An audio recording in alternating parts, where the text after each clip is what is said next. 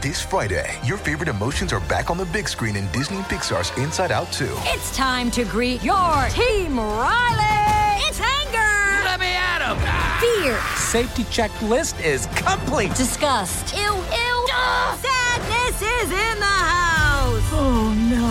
Hello, I'm anxiety. I'm one of Riley's new emotions. Disney and Pixar's Inside Out 2. There's a part 2? We're going! Rated PG. Parental guidance suggested. Only in theaters Friday. Get tickets now. We took it all. We brought them to our land. An endless night, ember hot and icy cold. The rage of the earth. We made this curse. Carved it in the blood on our backs. We did not see. We could not, but she did. And in the end... What will I become? Senua's Saga. Hellblade 2. Play it now with Game Pass. Welcome to the New Books Network. Hello, everybody, and welcome back to New Books in Art, a podcast channel on the New Books Network. I'm Allison Lee, one of the co-hosts of the channel and assistant professor of art history at the University of Louisiana at Lafayette. Today, I'm excited to be interviewing James Elkins and Erna Fiorentini about their new book, Visual Worlds, Looking, Images, Visual Disciplines, which was published by Oxford University Press in early 2020. Dr. Elkins is the E.C. Chadbourne Chair in the Department of Art History, Theory, and Criticism at the School of the Art Institute of Chicago. His numerous books include The Object Stares Back on the Nature of Seeing, Master Narratives and Their Discontents, How to Use Your Eyes, What Painting Is, On Pictures and the Words That Fail Them, and my personal favorite, Pictures and Tears, A History of People Who Have Cried in Front of Paintings, and these are but a very select few. Dr. Fiorentini teaches at the Institute for the History of Art and Architecture of the Karlsruhe Institute of Technology in Germany. She is the recipient of numerous awards, including one from the German Research Foundation for Outstanding Scholarly Achievements, and she has edited 2 volumes, one entitled On Visualization, a multicentric critique beyond infographics, and the other called Observing Nature, Representing Experience, the Osmotic Dynamics of Romanticism, 1800 to 1850. The book they wrote, which we'll be discussing today, provides a full introduction to the visual world across all fields that theorize it.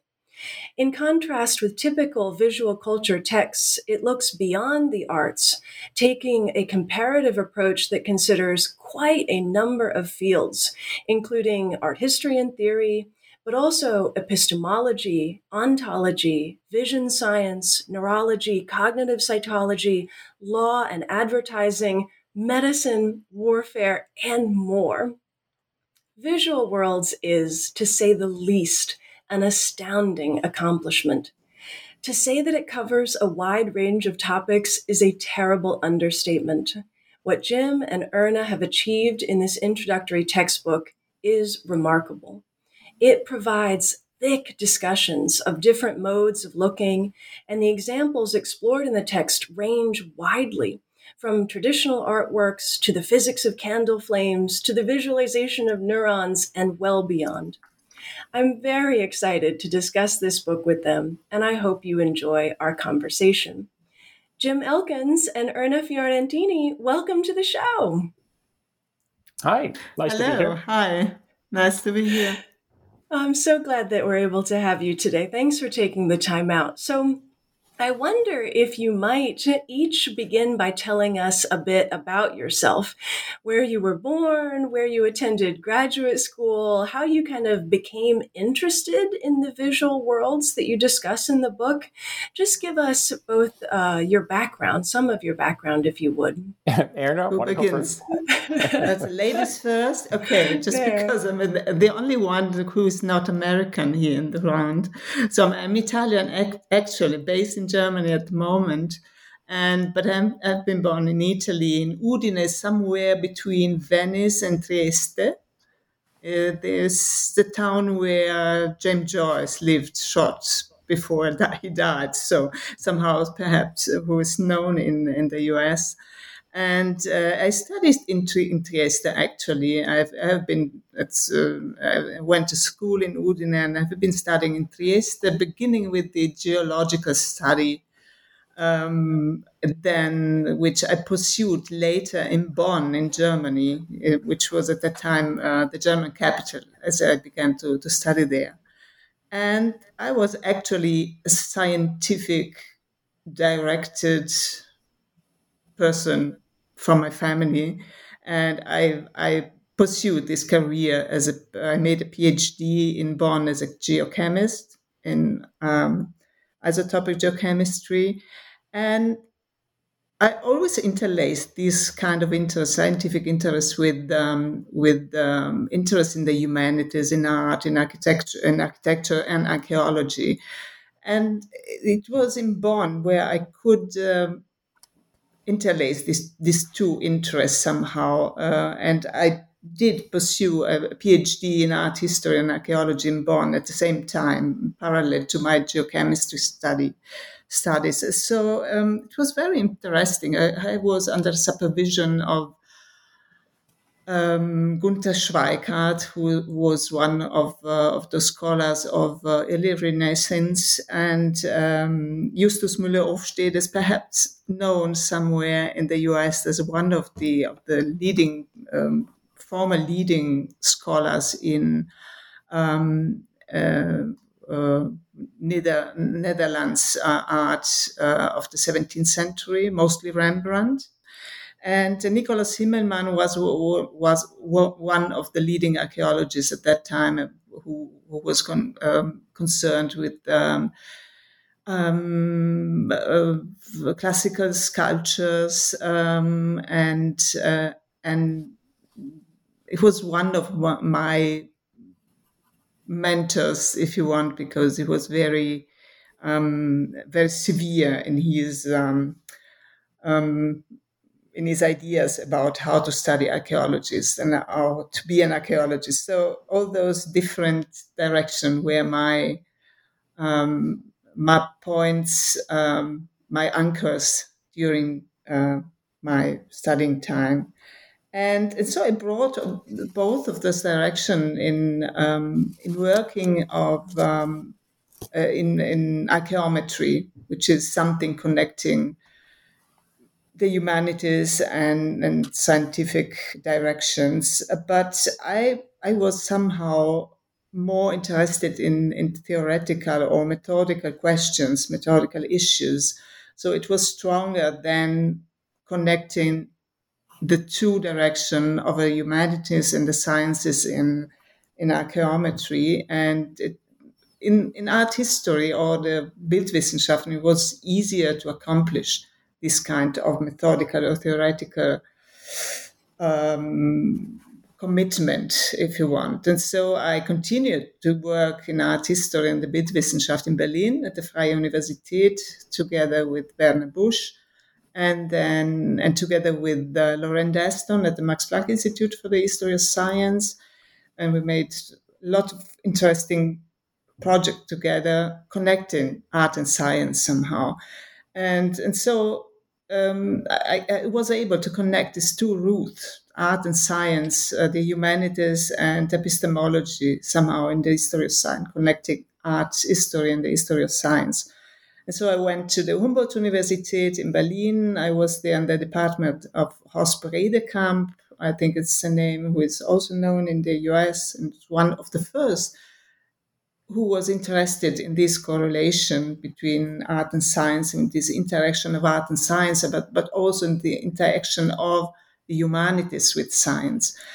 And now, the KIT, the Karlsruhe Institute of Technologies, is a sort of congenial environment for me, for my interdisciplinary work.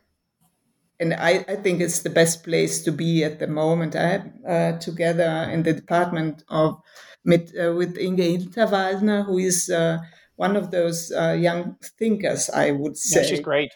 She's great, and she's really committed to disentanglement of art history with Wissenschaft sciences, with a strong relation and interest in the new media and in computer imaging. And we are setting up sort of larger hub for visualization studies at currently at the KIT in Karlsruhe.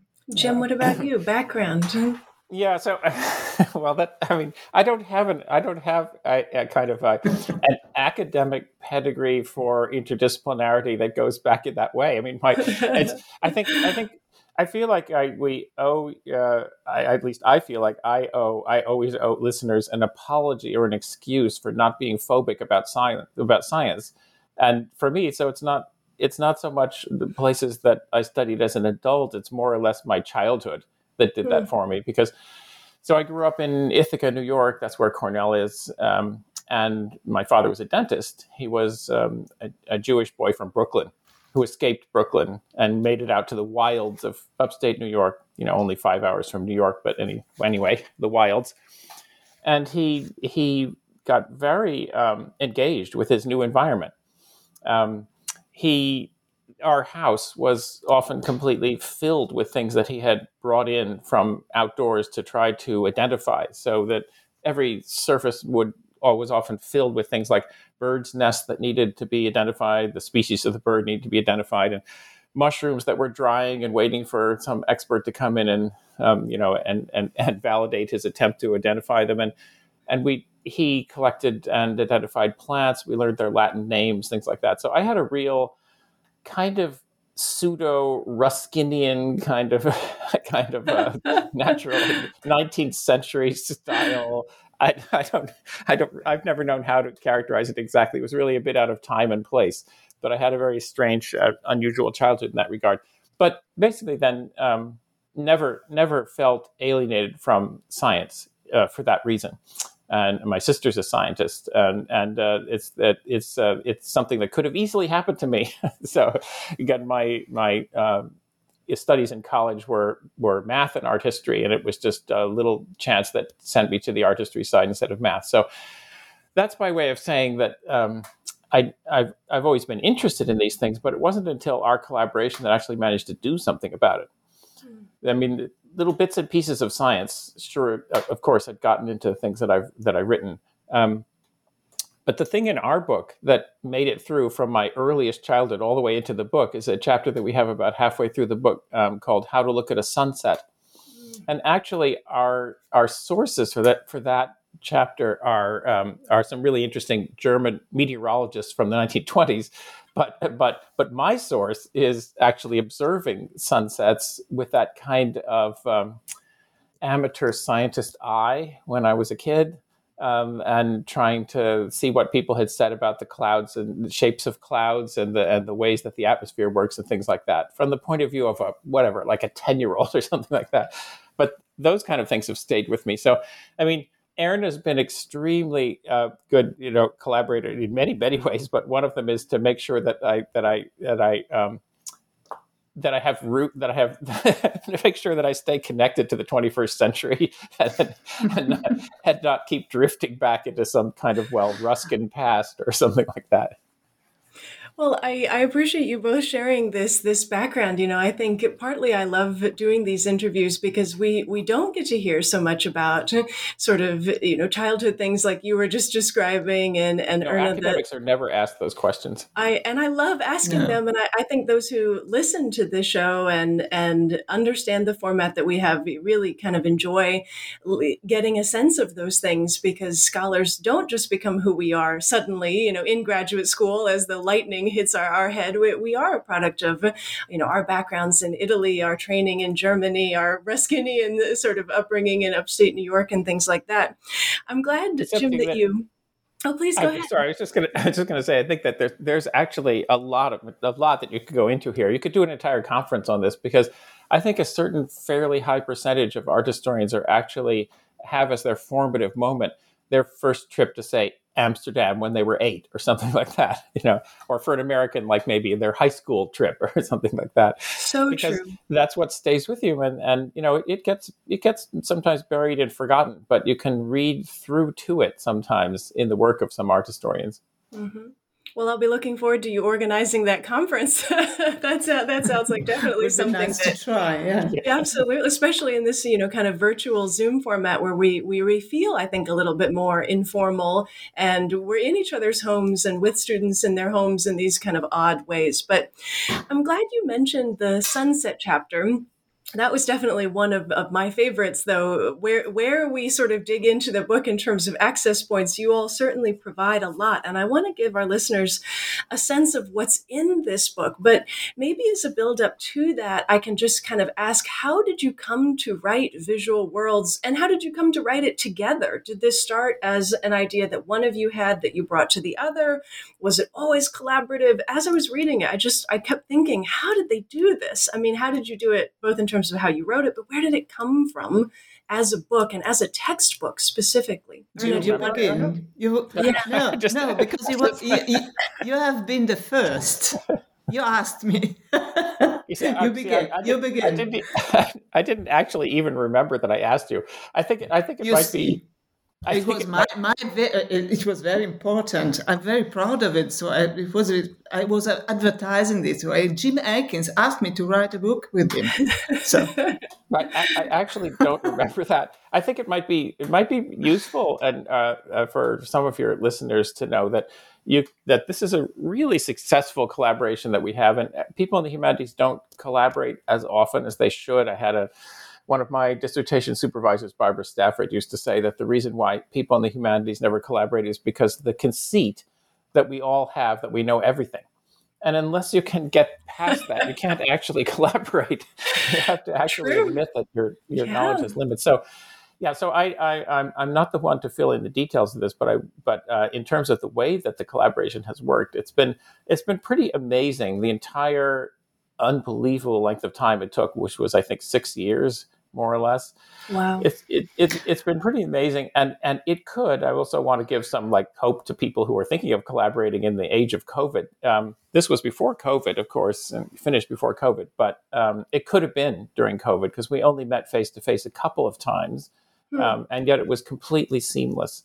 And these are all, multiply edited, multiply co-authored, many times co-authored and revised chapters. So that in terms of the way that the collaboration worked, I think it was great, really great. And then I can't remember exactly how it got started, but I could say that my own impetus to do this was, the way I like to say it is, for me anyway, it was ethical, because I feel like there's an awful lot of rhetoric about how, our age is the most visual age ever, and we think through images, and we understand the world through images and all the rest of that. And yet almost nobody tries to actually put together something that first-year college students could look at to try to understand that. I feel like it was kind of an ethical obligation to at least try. And I think one of the reasons that very few people try this is simply because the visual world, as it were, whatever metaphor we want to use, is too enormous to think of compressing in the way that we did. So that makes the collaboration especially miraculous, because we managed to not chafe too much at those inevitable moments when things had to be compressed and to be as inclusive as possible at the same time. Erna, do you want to say any more that Jim doesn't remember about how the book came about?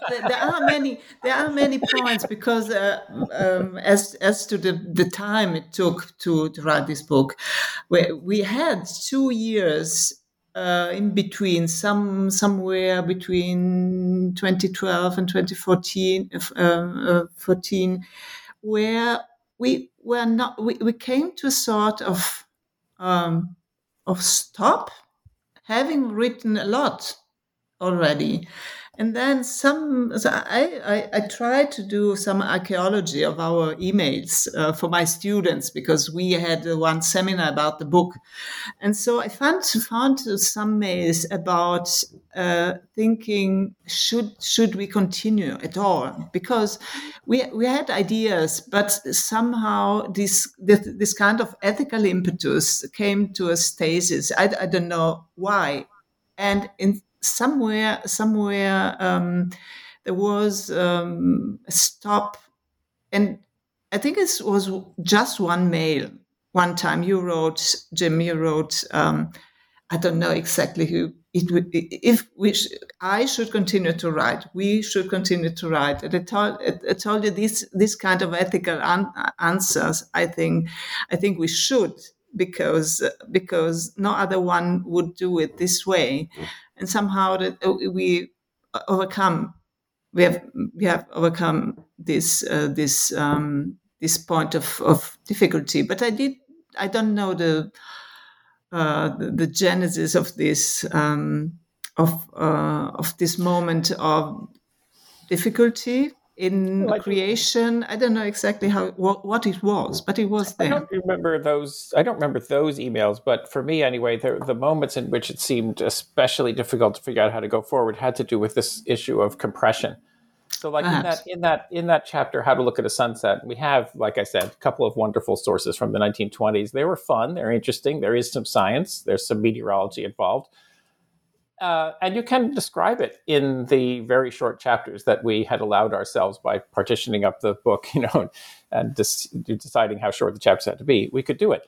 But then another chapter, which I imagine that we might touch on a bit, is one, How to Look at a Painting. Well, okay, that's several lifetimes worth of literature that no art historian has read all of. And how are you going to put that into the same 3 or 4 or 5 pages of text? So there were moments like that when it seemed like compression itself had reached a breaking point. And then there were other moments also for me when we were perpetually reorganizing this book. And there were moments when it did seem to me like, I should say, so one of the themes in the book is playing off the possibility that there might be several subjects in this book against the idea that there is a single subject, visuality, which is what visual culture studies usually assumes, but playing that off against the fact that there are many specific kinds of seeing.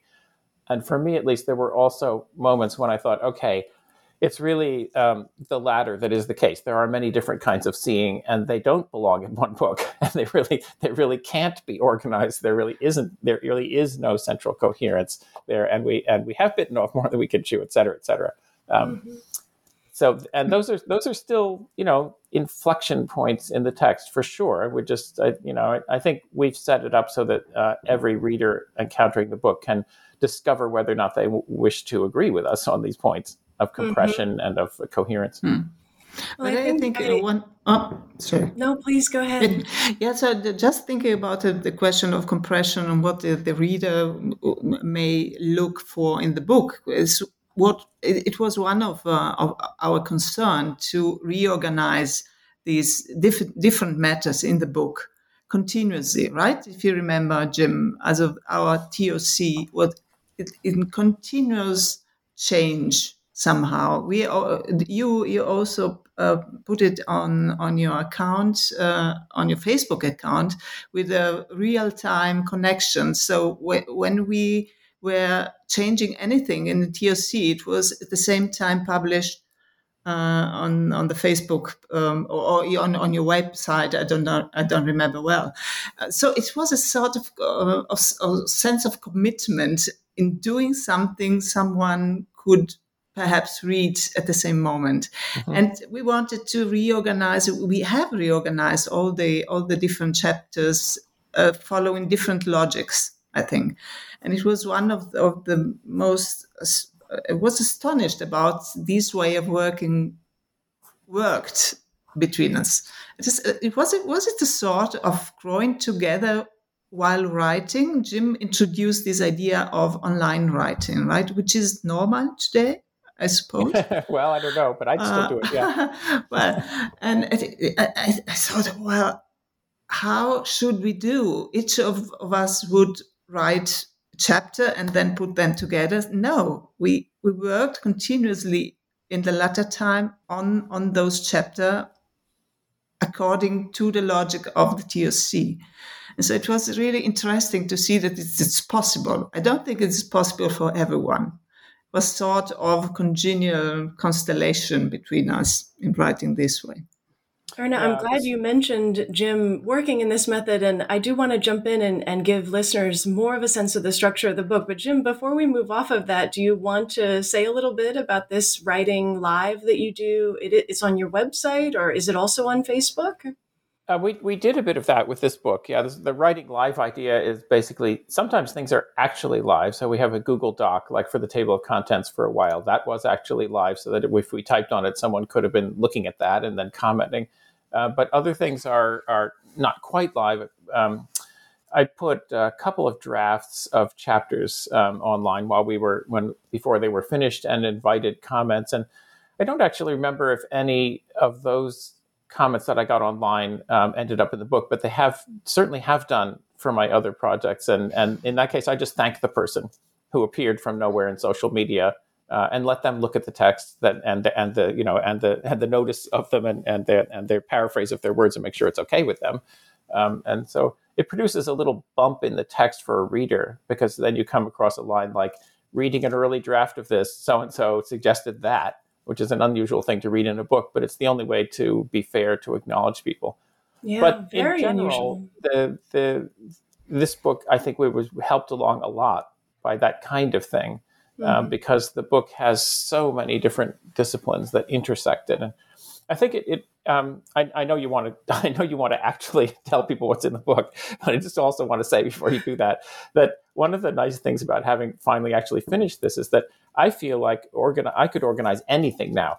The existing readers of visual culture studies and visual studies and things like that are so simple by comparison, because you have the issues of gender and identity and so on that drive those, and the questions of social relations in art history and history are part of our project, but also our project has disciplines that usually just don't play a role at all in those kinds of introductions. Yeah, you've segued perfectly for me to say just a little bit. I mean, I don't think it's possible to say all that's in this book. In fact, I kept coming up with different questions to ask you both about, how would you describe with this book and what's in this book and what you cover. And I don't think it's possible, even just looking at the table of contents, a person couldn't really get a sense of, as I said in the introduction, how thick this book is, with so many different ideas, so many different theories and themes and references to the work of other scholars and philosophers and theoreticians.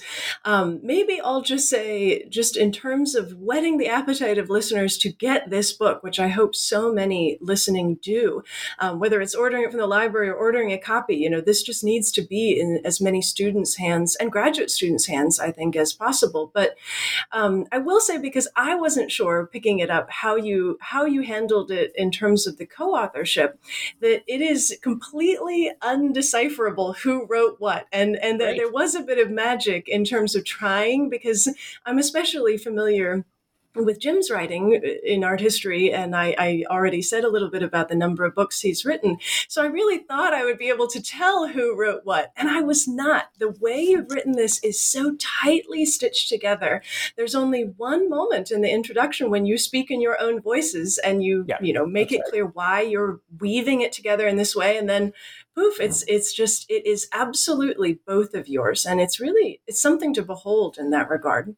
That's really, really nice of you to say. And now I want to interrupt you one more time to say that little bit in the introduction, the notion there was we each allowed ourselves like a page to say the kinds of interests that we had, thinking that they would presumably be partly intermittently visible through the book. But basically only, and from my point of view, the main function of that was not to create a kind of a detective game for readers or anything like that.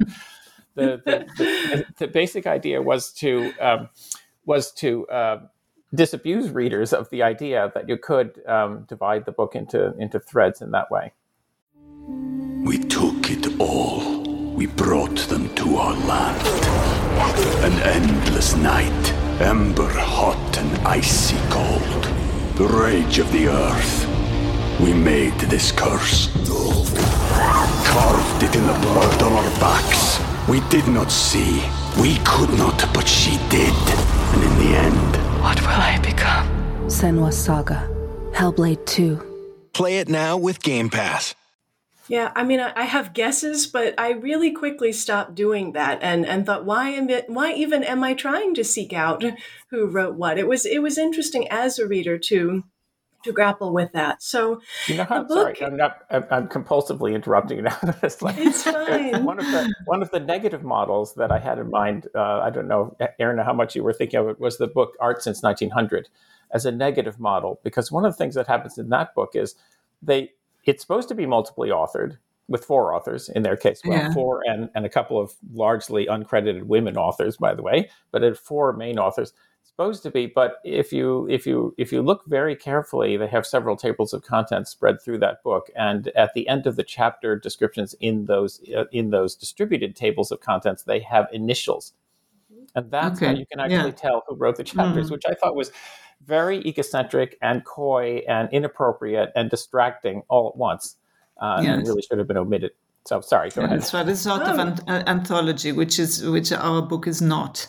And I think I have learned a lot from this kind of working now and profiting from that, because I'm working in the same way with other people now in setting up an application for projects, working exactly as we did from my side, working together with the other people and pulling them in this kind of writing, not anthological but cooperative, which was my first experience with you, and it was extremely enriching.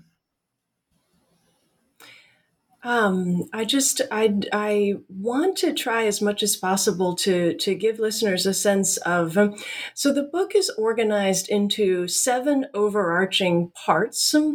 And then within the overarching parts are individual chapters that I think are so perfectly bite-sized, in the sense that as dense as the material often is, and there are some parts where even I just thought, wow, I'm going to have to reread this. I mean, this just is moving through with such intensity, so many different theories, and it's all so fascinating. I mean, I found myself almost being embarrassed by how often I was writing in the margin, wow, so interesting. Oh my, fascinating. I mean, I felt like a student again, in terms of especially the more scientific material that, as Jim has pointed out, is so often unfamiliar to us art historians, or we know about it vaguely, but we don't know the scholarship. Certainly, we haven't really dug into, theories about animals, theories about how the military looks at images, all these elements. So all I can say is just to give a sense that it is very readable, as thick as it is. I keep using that word, but you really partitioned off the sections so that they are digestible and so that they are, I think, handleable or manageable by students and by those who might teach from this book, which is, I think, where I'd like to go next. If I could ask you both about it's a recurring theme in this book, the transparency you have about the fact that this is a book that it is meant to be used in the classroom, that it is in some sense perhaps something that will replace or be a different option, let's say, the standard art appreciation textbooks or intro to visual culture, which I teach that in a very large size classroom with sometimes more than 100 students. And those textbooks do tend to be almost so facile, it's painful for students. I mean, that what is a line? What is a square? This idea that it's kind of art history light or survey light, where you just kind of go through the major periods in art, showing them 1 or 2 examples, all of which are derived from the fine arts.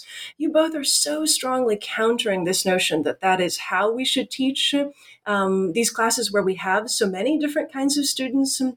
I know in art appreciation, I have engineers of various kinds, petroleum engineers in Louisiana, electrical engineers. I've got nurses, I've got anthropology students. I think they are the the hungry audience that you are talking about when you talk about this book opening a conversation. So can you talk about how you envision this being used in the classroom, how much that ethical imperative you spoke of drove the way that you organized it and wrote it, the topics you covered? Just kind of take it in whatever direction you want. Well, one aspect of that, anyway, is the part of what this textbook is supposed to do is hopefully, fingers crossed, replace at least a small percentage of the freshman introduction to visual culture type of courses. The kind that Tom Mitchell, WJT Mitchell, says that he was the first to teach, freshman classes on what's now called visual studies. Because in the sense that those classes take as their central gambit the notion that you can teach visuality, the politics and the history of kinds of visuality in such a way that you give the students a kind of toolbox to encounter any kind of visual practice. And it's basically a toolbox that has elements of ideological critique and social critique in it. And then when they go off in their separate directions, they can then apply these things to their fields. But what I had noticed about classes like that is that the students, as you say, that are in them who are going into different fields, than a chemistry major, that kind of thing, that they end up not thinking about the material from that freshman class anymore once they get into their field, because it doesn't have the specificity that's necessary in order to have an actual utility, a use value in a given discipline.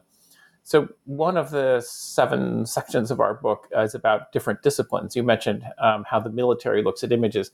That one in particular, I was thinking of as a response to some people in visual studies, like Nicholas Mirzoff, for example, has written a lot about military-industrial complex and images, but nothing with the specificity of different kinds of visual apparatuses that are used, for example, in missile nose cones and things like that. Nothing of that specificity that would allow a visual analysis to go forward. And it enables an ideological analysis. So the other chapters in that section, how doctors look at images, how lawyers look at images, how scientists look at images, how art historians look at images. That last one is meant to, to show that we're willing to, compress our own field in some sort of outlandish fashion.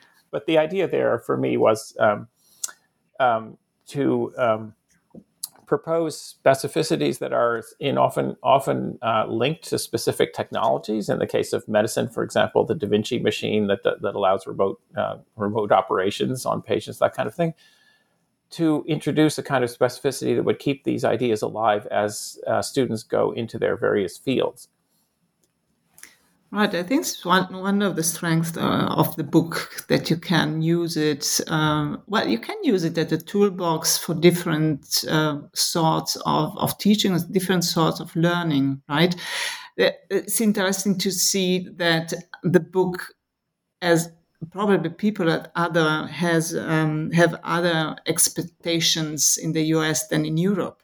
And we have made one experiment now at KIT and in Berlin with this connected seminar with the Humboldt University, trying to analyze the book as such and to use the book at the same moment.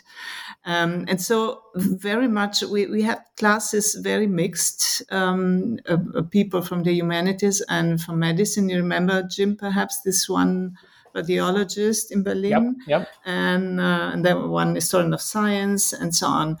And they were asked to think about that book as a book for learning, because it's not usual in Europe to use textbook in not in art history mostly, and so it was an interesting experiment to see that the student needed a problem. So the problem of the book, vision and seeing and looking at the problem of the book through the book, and in those singular, particular chapters where they were able to dive in and be concerned with this topic, this one disciplinary topic, and then at the end we tried to put them together and to search the link between these chapters. And so I think this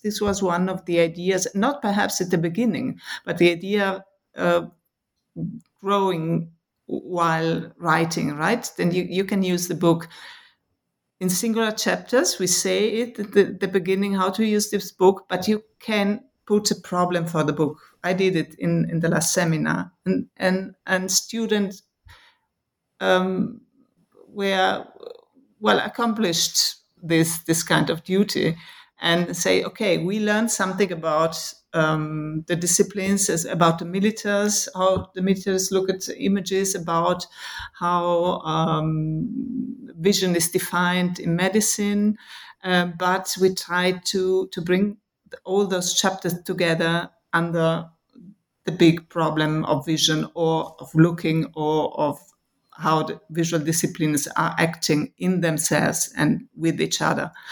So it was very interesting. I think it will be an interesting issue to observe how the book will be used in the US and how it will be used in Europe. Omar Nazim, you know him, Jim, in Regensburg. He's an historian of science, Omar Nazim.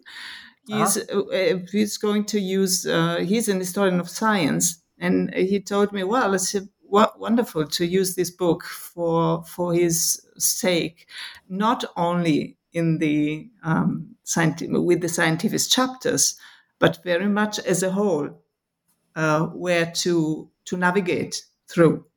And it's interesting to see who is adopting this book in Europe.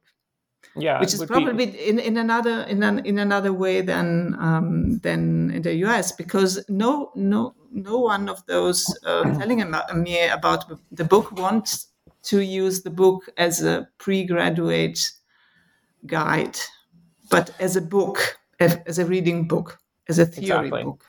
Yeah, I mean, in the best of all possible worlds, it would have been possible to take a magic wand and wave it over the book and turn it into a graduate level monograph, because the people in postgraduate, graduate level don't look at textbooks as things that might be of interest. And this one is definitely a textbook, because that was always and is its primary purpose. But it is absolutely and thoroughly very self-reflective and self-doubting, this textbook, and that we've written. It's we have 7 themes that we use to try to keep alive through the entire book. We list them at the beginning, we come back to them at the end, these 7 themes. And the first one is we call the impossible textbook. And the second one, the variety of seeing, goes to that point of whether or not this is one subject or actually seeing is multiple subjects and shouldn't be united. So these are not settled questions. The book is therefore absolutely readable at the graduate level. It proposes these problems, philosophic problems, questions of interdisciplinarity and things. However, it has text boxes and things like that, which professionals are allergic to because they think that they're beyond them. And so that's why I say if we had a magic wand, it would have been nice to wave it over it and to dissolve all the textbooks and produce another book, which would have been had the exact same content, but would have looked like a serious monograph and would have definitely engaged at the graduate level. And in terms of like the intended public, I think our editors at Oxford were always more sanguine, at least than I was, about how much this would be adopted in the States. These textbooks undergo a really, really exhausting vetting, and this one went out in the form of questionnaires to a number of instructors. Would you adopt a book like this? And they got enough positive responses to fund us, and so we could write the book. But I really have my doubts, because I still picture now the way I did 7 years ago. I still imagine a potential textbook adopter who teaches a freshman class in visuality or visual culture, art history. I imagine them at the College Art Association conference, looking at it, opening it, and to a page that shows some sort of like a graph, a picture of neurons, and think, oh my God, I'm never going to teach this. Right? Close the book and walk away. Right? This is the way I still imagine it. I think it is daunting to some extent, though I do think maybe you're overestimating how daunting it is to open to one of those pages and see. You're right. From a teaching perspective, it's always going to be, you want to be the expert in the room. I mean, you want to feel like what you are about to lecture or discuss with your students is something that you're some sort of authority on. And this book is so obviously the summation of a lifetime on two people's lifetimes of scholarship and reading. And, as you were just talking, both of you now, and thinking through how this might be used in the classroom and your hopes for it and the differences pedagogically between Europe and America, I couldn't help but think that maybe what I was trying to latch onto the whole time I was reading it as a professor who hopes for books like this. I mean, who really looks out for what is the future of the field, and what role will I play in bringing in lawyers and criminal justice majors and engineers and scientists who I think you're right, need to understand the density of the principles of visuality in especially our world, especially as much as that's a cliche. But I almost think this would be a great book to be on every PhD comprehensive exam reading list, because they're really, as awful as that would be to have your advisor put this on your list and say, well, you need to read this. It brings some sort of awareness to all of these different theories and things that I think graduate students in especially art history, but other fields, would need to be aware of. It's almost like we need to be daunted by the amount that we are not taking in. And this book introduces you to the lifetime you're going to have to spend to truly understand what the needs of our students are and maybe what the future of the field might look like. So I don't know if either. Why did we get? We should have gotten Alison to write something for the back cover. Jim, I'm not.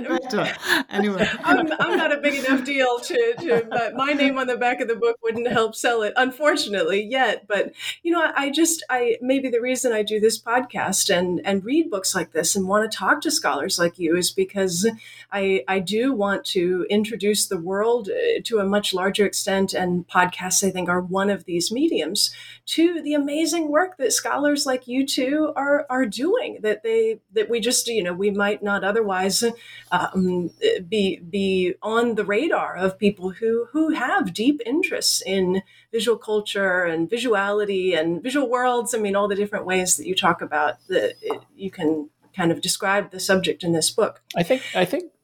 Sorry, can I add something to that? Please do. I'm not managing your time, so I'm not really sure. But I've got it. Don't worry, I'll keep it an eye. Okay, just to add one thing to that I think we're both very aware of the fact that even though art history has a broad reach, we are in one corner of the quad of the university, as it were. It's a sad thing about universities in the last 100 years or so, that you can say you got a degree from such and such a university when actually you probably just got a degree in what was taught in one building, in one corner of the quad, in one part of campus. And that goes for art history and all the other humanities as well, and social sciences and so on. And we end up this textbook, our part 7, I think would probably be a surprise to everybody, including the scientists who happen to pick up the book, because the last part of it is actually about writing. And it seems to me that one of the first, most interesting barriers of provincialism to break down for art history is the barrier that often exists, invisible one, of course, between the art history department and the literature department, the comparative literature department, the English department, the German department, and so on.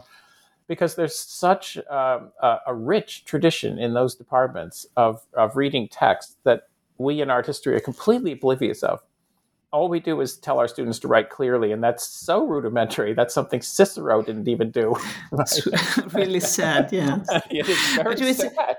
Yes. But you see, there is a difference between Europe and the US, because although in the university I have been working in, this kind of separation is not given. And so there are many cooperation between literary departments and art history, but it doesn't mean that the students are writing better. So exactly. Anyway, so the literary departments are concerned with reading more than with writing, right? So it's very interesting to see. But it's a good point you brought up, Jim, because it remembers me of another point I wanted to bring up, which is this the question of method. And I think that the book is it was my concern to bring something to think about how our method as art historian, as an historian of science, as a scientist is about, right? And this methodical idea and this methodical thread in the book is, I think, it's important. It's very important because this kind of comparison between different disciplines, but with different ways of thinking in different disciplines. Most of all, in the chapter about writing, is thinking about why we are doing all that. And it was the final question in our seminar last time to ask, okay, now you're all, or rather all, are art historian. What do you think about your discipline now, after having tried to work with this book? And I think it's an important point. If you say, okay, we have a gap between literary department and art history, so it's my hope that the book could bring up more thinking about what we are doing as art historian, as art historian of science, and so on. Mm-hmm. Yeah, just to give one another particular example. Another of the book's 7 themes is called thickets of representation. It's a term that I take from a historian of biology, William Wimsatt, who used to teach at University of Chicago. He studied things like the diagrams that scientists make of genes, of DNA, and so on, that we've all been seeing a ton of in the last year because of the COVID virus. And he made the point that certain structures are too complex to be shown with a single image. And so you need several different kinds of representation, different visualizations, and also different imaging techniques made with different kinds of microscopes, that kind of thing. And you need them all, and you can't put them together into a single image. And that turns out to be very widespread in science. We have several examples in the book from different fields, and yet completely unknown to art history. Yes. And I would almost like to say those practices outnumber the kind of things you see in art history. That the closest you get in art history is, when a painter leaves also a few sketches, and you could study the sketches along with the painting, and you can then make the case that you need to know the sketches and the painting in order to get the full idea. That would be an analogy, but it's very limited. Most of the time, it's the Mona Lisa that speaks for the Mona Lisa, and it's the be-all and end-all of that, of itself. And there's a kind of essentialism with that, and a kind of simplification. So it's a little bit like discovering new worlds everywhere. This brave new world of multiple visualizations of objects that can't be shown in a single picture. And one last example of something that about interdisciplinarity. We have a section in the book also about animal vision. And for some people, I have a colleague who's one of them, for some people, that's just too little too late. Like, we need to give up the human, go on to the post-human. We should have started with animals. We could talk about animal vision, or for that matter, artificial intelligence and machine vision. We should start with prosthetics and move away from the human and all the rest of that. Well, we didn't do that, but it's an open door. So wanted to make sure, again, that some specifics were in the book, not just the idea that you could start to think about animal vision, but some specifics of particular ways that some animal communities, exist by virtue of vision, which immediately opens out reveals the kind of simplicity of the formulas that we love to use, like the Jacques Lacan's, vision, which is with, seeing is always being seen and so on. But if you're a fish that lives 1,000 feet down in the ocean, and there are several dozen fish with different kinds of eyes, then life suddenly gets much, much more complicated. So just to leave doors open so that or windows, so people can look through them and see what's out there, I think was the main strategy in a lot of that. Well, I'm glad you mentioned that particular chapter on animal seeing. I wanted to make sure that we somehow talked about that in the midst of all this, and I'm glad you talked about that in terms of this idea of that this book is partly about discovering new worlds, and that animal seeing in particular allows us to think about new worlds of visuality that I agree we should have long ago thought about this and theorized this. It should be a part of our thinking, as should machine vision or machine learning and things like that. I thought it might be a fun sort of way to begin moving towards a conclusion. Maybe we have about 10 minutes left to ask you both what your maybe this is an unfair question, but what your favorite chapter is in retrospect, whether to write it was super fun, to research it was super fun, or it's just one that continues to just be sort of stuck in your mind. I have certain ones that have become my favorite. The animal vision chapter, certainly. It's like I can't stop thinking about it. The Jim and Erna, whoever wrote it, I won't ask, talk about the vision or the visual systems that the mantis shrimp has. And that blew my mind. The possibility that the colors that bees see are simply unimaginable to us. I can't move past it. For some people, like that colleague I was just mentioning, that stuff is so old hat. Oh yes. Maybe I'm embarrassing myself by saying how moved I was by that. But I also really enjoyed there's a chapter called Looking at the Inside of Your Own Eyes that has a series of kind of experiments contained within it. Try this and do this with your eyeball, and look, now you can see this. And I can't stop thinking about it. I think this book planted little seeds in my mind, and I imagine it will do that to many students and just general readers who pick it up. Did you make the experiment yourself? So I tried with my students. I tried with my students. What happened? So they looking. So something. I'm ashamed to admit this too, but something about it scared me. Maybe as an art historian, my greatest fear is of losing my sight, or I would never want to become the Beethoven of art history. So I'm very careful with my eyes. But maybe what's scary about that kind of thing in the end is that the phenomenon in this case that are actually from the inside of your eye might turn out to be more interesting than the Mona Lisa. That's the really scary thing. Yeah, I'm terrified. I don't want to discover that. But it's beautiful. I think about this one chapter that the students can experiment this kind of self-introspection, which has a long historical background, right? Also this idea of after images and so on, and then you can bring them to be interested to get interested in this kind of historical background by using these self experiments, so to speak, right? I think so. Erna, which was your favorite to write? Can I press you both, or which is the? Is there a single chapter that kind of lingers? I do have a favorite chapter. Since you asked. Okay, Jim's ready. This would be, and this may surprise you, Erna, because we never talked about it this way, like favorite chapters. Okay. But my favorite my favorite is the last one. So the last chapter, which we call Writing Through Images, it's the last of 3 chapters on writing. It's about writers.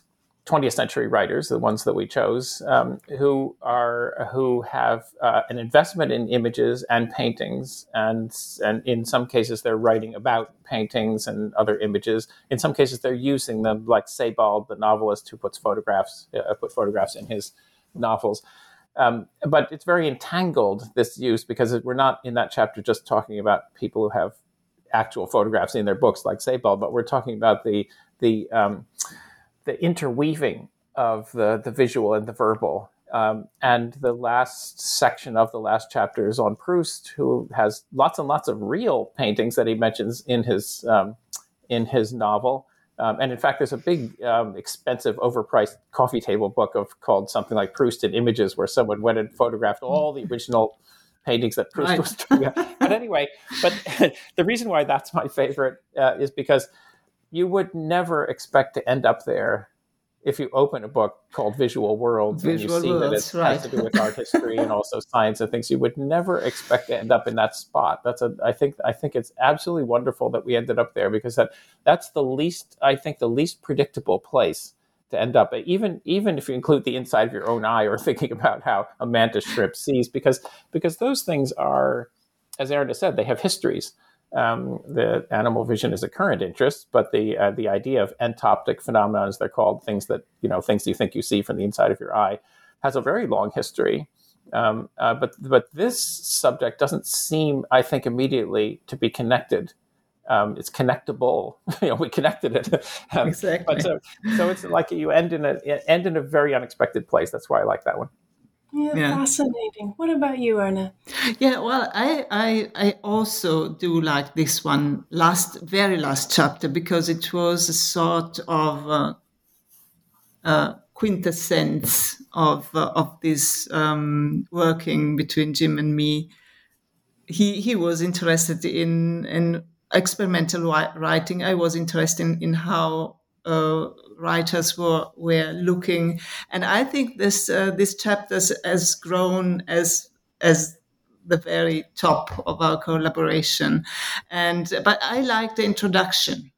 I love the introduction because it's a methodical path to follow, and I think I hoped that our students are learning from the introduction and getting curious somehow. And by the way, don't forget to ask us our least favorite chapter. I would like to answer that. Well, now I feel like this question was a little bit faster. I genuinely want to know, and as a human being, not necessarily as a scholar. And when I'm preparing for these interviews, I try to think, what kinds of questions do just people want to ask you and wish they could? I mean, I have you on the line, so I have a responsibility beyond myself. Dare I follow through it and ask you, which is your least favorite? I never even thought to denigrate any of the chapters. My own least favorite chapter is it's in part 2. It's chapter 5, called Staring and Peering, Glimpsing and Glancing, because we spent a long time. We spent a long time pondering whether or not the gaze, as in the theory of the gaze, should be the model, the paradigm for looking in general, or should we use looking in the sense that Lacan and others do? And what should be our master metaphor, as they used to say? And we were both interested in specific kinds of seeing, so we ended up compressing those interests into this chapter. And I still think that's a very unsatisfactory chapter. I wouldn't take it out of the book. I mean, I really think as a problem, it needs to be there. But there are ways that you could make the case that peering should be as important as gazing, and that should have its own conferences in its own book. And the farther you go down toward that road, the more you disintegrate our project into a number of different separable subjects. So that chapter itself is a series of like shards and fragments pushed together into a chapter. Yes, but it's very important because it is the counterpart of the other chapter called Styles of Looking, right? Which is one of those, my student that said, one of those new concepts which has not been there before. What is this kind of styles of looking we defined in the next part after the kinds of looking, and so that difference is very important. So these kind of fragments are so important to think about what these kinds of looking are. And so then this brings me to the one chapter I don't like so much because it's very didactical, which is the part about the gaze, in fact. Mm-hmm. Yep. But it's important to have it there. Everyone expects it. Yeah. This distinction between kinds of looking and styles of looking, we wish that we could have thought of something that was a better mnemonic, but was kinds of looking in this context, that where we're talking now, means things like peering and glancing, glimpsing if they're different from staring, and so on. Styles means, in our book, different ways of looking when you apply to different kinds of things. Like you're looking at a sunset, there's a style of looking at a sunset.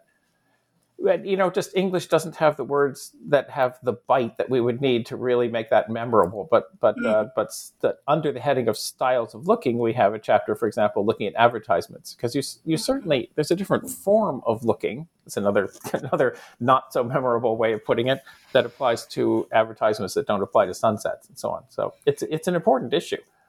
It's interesting to hear you both say that, and I should admit that looking at advertisements was also one of my favorites. You have a text box in that chapter about eye tracking and dwell time, which now has totally messed up my ability to teach, because all I'm thinking about is, where are they looking? Are they looking the same place I'm looking? How long are they looking there? I just, again, it seems so much like something I should have known before. And because advertisers who manipulate our consciousness know it very well.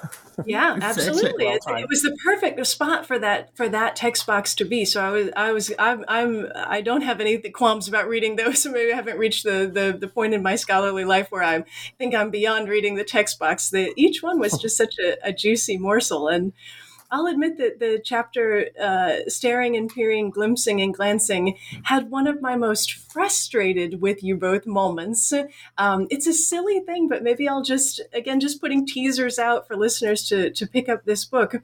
But you talk in that chapter about this robotic exploration of the narrow tunnels inside the Great Pyramid of, I don't know if I'm saying it right, Cheops maybe in Khufu.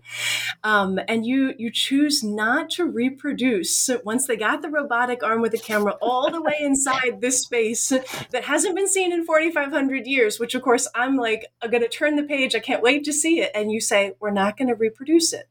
And I totally understood why you made such a succinct, good case for, we're not going to do it. And I don't think I'll ever be able to bring myself to Google it, though I know it's right there. I could just Google it, I imagine it, and be able to see inside there. But I don't know, you both just made so many fascinating choices in this book that are just as fun, as Erna was saying, to kind of analyze the book, as a piece of writing, as to absorb the information within it. Well, I've taken up a lot of your time. I do want to ask you the kind of traditional last question. She wants to ask us what the camera saw. No, I'm not. No, I'm after my initial frustration, I've resigned myself that this is an image I'm never going to see. I don't. No, there's a contract. It says in our contract we can't answer that. Oh, really? No. Well, I desperately want to ask you both what you're working on now or next. If you could just briefly say what projects have entered your sphere and what the public who have become interested in your work can look forward to. Erna, do you want to go first here at the end as we start? It's not very much, because the one book you mentioned, Visualization Beyond Infographic, is just to appear. So it's just forthcoming. So it's the next I will finish. But I'm looking for another form of looking.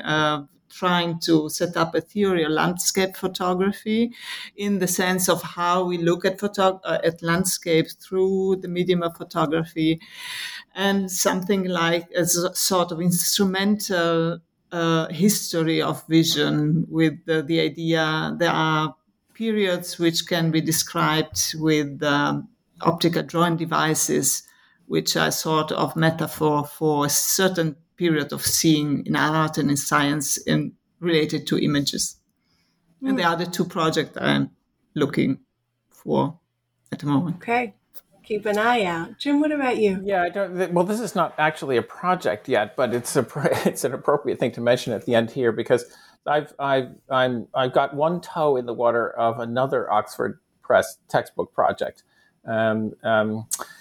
This one is just at the stage of just talking. I just have a group of people I'm talking with about it. But the idea would be to write a next generation world art history textbook, which would take other cultures seriously instead of presenting them, instead of using words from Greek and Latin roots like space and time. We would use as much as possible words from other cultures, not translated. And to present other cultures in their own words. It's an extension of something we tried in this book, where we have a couple of words that are untranslated, which we tried, non-European terms we call them, which we put in a couple of places just because I didn't want to make an entirely monolingual textbook, yet another European, exclusively European textbook. So this project is really just in the talking stages, and if it works, it might be as difficult to sell as this textbook of Erna's and mine, in the sense that it really would create completely alien histories, alien in the sense of unrecognizable. Their history, the chapters on Japan and China and so on in this book would have a completely different vocabulary and would look at different objects than people expect. So don't know what will happen to that, but that's what's going on at the moment. Yeah, I'm glad you mentioned that at the end too. We never did talk about the way that you have woven that idea. It pops up, throughout the book in terms of these, as you call them, non-European terms for the way that might open up the field in new ways. So all the things you're working on just sound like great projects. I really enjoyed talking to both of you about your book today. I think it stands to make a significant contribution to discourses surrounding visuality, both in art history and really well beyond it. My name is Allison Lee, and you've been listening to New Books in Art, a podcast channel on the New Books Network. I've been talking to James Elkins and Erna Fiorentini about their new book, Visual Worlds: Looking, Images, Visual Disciplines. Thanks so much for listening.